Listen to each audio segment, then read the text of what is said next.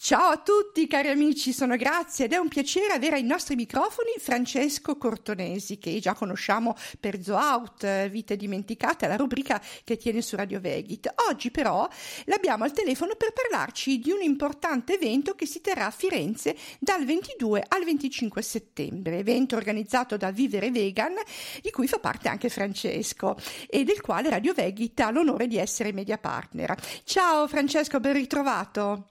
Ciao, ben trovati a voi.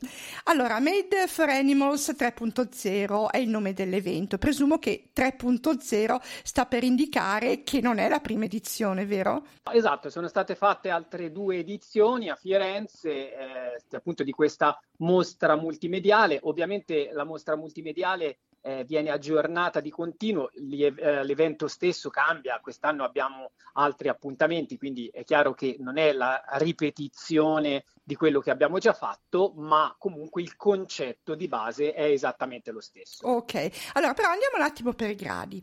Allora, tutti dovrebbero sapere che in realtà è Vivere Vegan, che oltretutto ha compiuto 20 anni proprio lo scorso anno. Ma per chi si è avvicinato da poco alla nostra filosofia di vita, ci vuoi dire in 2 parole qualche cosa su questa organizzazione?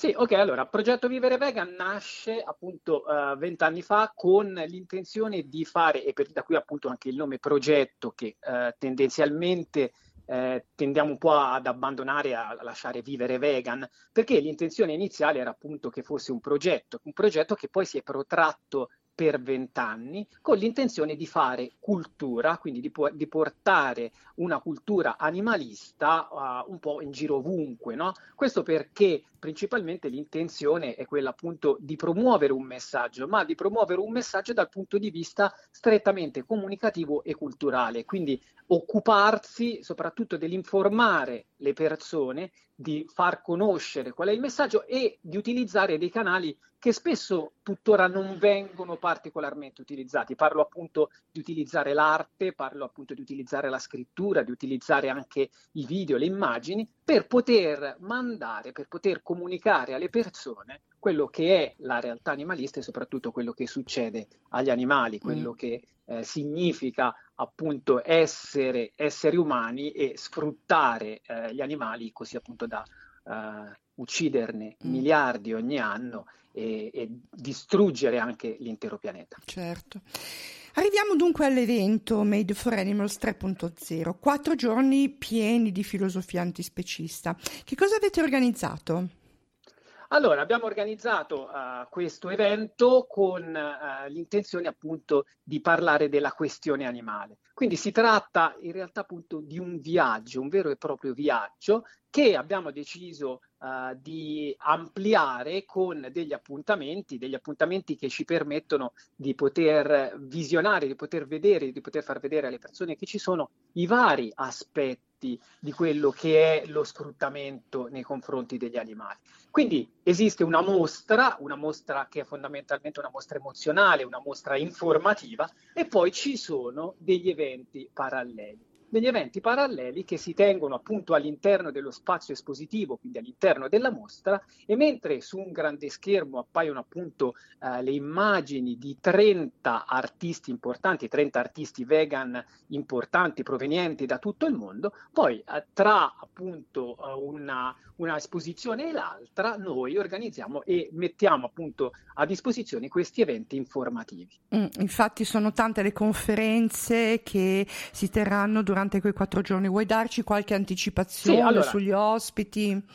Esatto, si tratta principalmente di conferenze per quello che riguarda l'aspetto informativo strettamente dialogato anche con il pubblico, perché poi ci sarà la possibilità appunto di dialogare tra appunto gli ospiti e il pubblico. Ad esempio noi cominciamo giovedì 22 settembre alle ore 21, cominciamo con l'appuntamento con Sea Shepherd. Abbiamo deciso di chiamare Sea Shepherd perché ci interessava parlare di come gli animali marini e lo stesso Mediterraneo stanno venendo distrutti dall'impatto dell'essere umano. E visto che appunto il Mediterraneo è in continua sofferenza, in netta sofferenza, probabilmente in questo momento è forse il mare che più di tutti mostra gli effetti della nostra distruzione, e siccome sappiamo che Sea Shepherd è molto attiva nel Mediterraneo negli ultimi anni, Sì. abbiamo pensato di chiamarli per parlare con loro di quello che sta realmente succedendo. Sì, sì, infatti Sea Shepherd è un punto di riferimento molto, diciamo, il primo punto di riferimento per quanto riguarda i mari. È vero. Poi so che c'è anche la presenza di Marco Reggio con il suo libro. Esatto, esatto, ci sarà anche Marco Reggio perché appunto volevamo parlare appunto dell'attivismo antispecista inteso come intersezione fra le lotte. Questa è una cosa che ci interessa molto perché siamo fondamentalmente convinti che la lotta animalista non possa essere una lotta vista a sé stante, perché comunque si tratta di una lotta contro l'oppressione, di una lotta contro lo sfruttamento e questa lotta appunto riguarda quindi non solo gli animali ma riguarda anche gli esseri umani. Marco Reggio è molto attivo da questo punto di vista, quindi ha scritto questo libro che è Cospirazione animale, dall'attivismo antispecista alla intersezione fra le lotte e ci interessava parlare di questo aspetto che tutt'oggi è molto sottovalutato anche dagli attivisti, cioè molto spesso gli attivisti tendono a vedere soltanto un aspetto della lotta per la liberazione animale, mentre la lotta per la liberazione animale in realtà ha molti aspetti trasversali, ripeto, perché la lotta che noi portiamo avanti è una lotta che riguarda anche gli esseri umani. Sì, infatti il libro è molto interessante, lo stiamo spingendo anche noi. Ok, poi ci sarà la proiezione di un film di Animal People. Che documentario è questo? Allora, si tratta di un documentario estremamente importante anche perché per realizzarlo ci sono voluti 10 anni di lavoro e sostanzialmente si tratta del raccontare una campagna, cioè quella di portare avanti una campagna per chiudere uno dei più grandi laboratori di sperimentazione animale al mondo.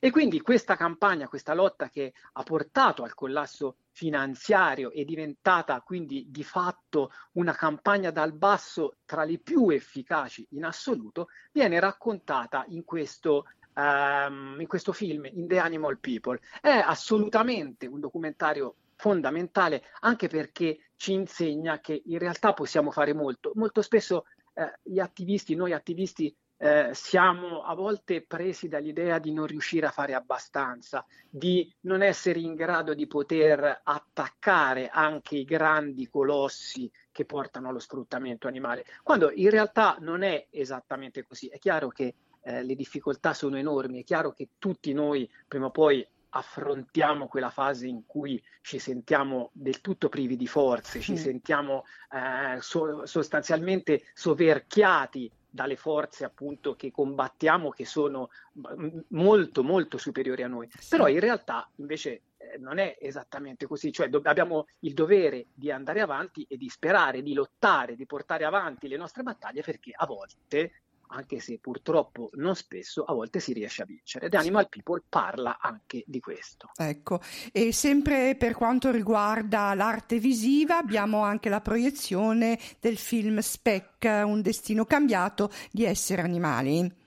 Esatto, si tratta di un cortometraggio molto importante perché è l'esperienza all'interno di un allevamento intensivo di maiali in cui appunto c'è una telecamera nascosta. Essere Animali ha lavorato moltissimo, no? Con le telecamere nascoste, quindi con le indagini, eccetera, eccetera. E quindi questo ragazzo che indossa questa telecamera nascosta porta avanti questa indagine sotto copertura. Questo è estremamente importante perché poi vedremo che anche queste indagini hanno un importante impatto, un grande successo e soprattutto perché permettono alle persone di entrare in contatto con quella che è una realtà che purtroppo è completamente nascosta e quindi che il 90% delle persone ignora completamente. Sì, è vero. Poi parliamo di altri due nomi di punta nel mondo vegan antispecista, Roberto Marchesini e la dottoressa Anna Maria Manzoni. Esatto. Abbiamo anche quindi appunto sia Roberto Marchesini, che lo sappiamo, immagino insomma gli ascoltatori lo conoscano tutti, è sicuramente un etologo di importanza nazionale, estremamente importante soprattutto appunto per il tipo di messaggio che manda. In questo caso ci parla anche di questo libro, L'amore per gli animali, come la relazione con le altre specie ci ha cambiato. Quindi far capire come appunto noi, entrando in relazione con gli animali, cambiamo anche la nostra percezione del mondo. Certo. E poi ovviamente Anna Maria Manzoni. Anna Maria Manzoni, anche in questo caso c'è bisogno di grandi presentazioni, una psicologa fondamentale che si è occupata appunto e che si occupa tuttora del nostro rapporto con gli animali, e in questo caso ci parla appunto di come in realtà noi percepiamo il messaggio nei confronti dello sfruttamento animale, cioè un messaggio che sostanzialmente molto spesso ci permette di ignorare del tutto il male che stiamo facendo, quindi di vivere tranquillamente bene, mentre in realtà stiamo compiendo del male, che poi è quello che riguarda, no, il 90% delle persone onnivore, che ovviamente non si rendono conto, quindi non hanno la percezione del male che stanno facendo, ma in realtà anzi sono convinte di vivere tranquillamente, quindi un male che scompare, potremmo dire, dalla loro coscienza. Allora, volutamente ho lasciato per ultimo un intervento, perché è dedicato e rivolto ai piccoli, ai più piccoli, che sono il futuro, sono il nostro futuro, chi dovrà lottare per cambiare questo pianeta, ed è il kit di empatia animali per le scuole elementari e medie, no? Che è un vostro progetto. Esatto, abbiamo fatto questo progetto, lo abbiamo fatto nel corso appunto di quest'anno, e è un progetto che finalmente si prepara a vedere la luce, un progetto a cui teniamo molto, perché siamo convinti che ovviamente la base principale della sensibilizzazione, appunto dal punto di vista culturale, che è un po' quello che noi facciamo, parta esattamente dai bambini, parta e soprattutto dai più piccoli, no? È chiaro che possiamo iniziare a far comprendere qual è la realtà, ahimè, dello sfruttamento animale, soprattutto partendo dal far capire subito da piccoli che cosa succede, che cosa realmente facciamo agli animali. Quindi abbiamo creato questo kit, che è un kit appunto di empatia animale, che è principalmente indirizzato alle scuole elementari e medie per il momento. Ovviamente la nostra intenzione è di poterlo espandere ancora. Adesso diciamo che iniziamo con questa fase di sperimentazione, quindi dedicato ai bambini tra gli 8 e i 12 anni, ovviamente anche ai loro genitori, perché sappiamo che comunque sia questi progetti poi riguardano anche inevitabilmente i genitori che potranno vederli e che ovviamente devono vederli, eccetera, eccetera. E quindi lo abbiamo fatto insieme a Tiziana Franceschini, che è una psicologa psicoterapeuta e soprattutto appunto anche un insegnante, che ci ha aiutato a creare questo kit per le scuole elementari e le scuole medie. Adesso partiremo subito da settembre, vedremo che impatto ha. Ovviamente probabilmente ci sarà anche da aggiustare un po' il tiro, soprattutto appunto perché è un progetto a cui teniamo molto e per cui abbiamo intenzione di poterlo espandere nel corso degli anni a venire. Bene Francesco, abbiamo proprio fatto una carrellata di tutto quello che ci sarà in questo importante evento, che è appunto Made for Animals 3.0, e si terrà a Firenze dal 22 al 25 di settembre.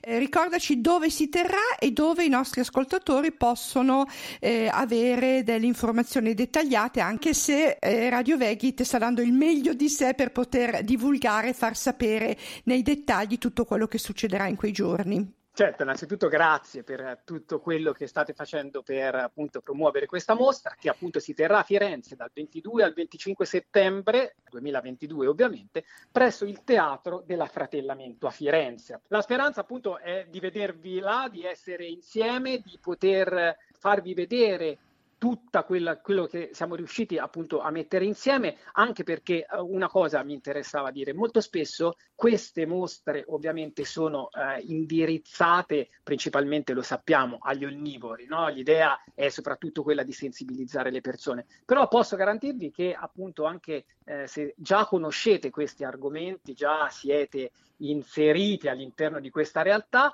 vi consiglio di venire, perché gli artisti che esporranno sono artisti straordinari e quindi potrete vedere veramente delle opere molto molto interessanti che vi aiuteranno anche, soprattutto se siete attivisti, a portare, a rafforzare le vostre capacità di portare un messaggio come quello antispecista. Grazie Francesco, grazie per essere stato ancora con noi. Grazie a voi, grazie a Radio Vegit, ci sentiamo presto.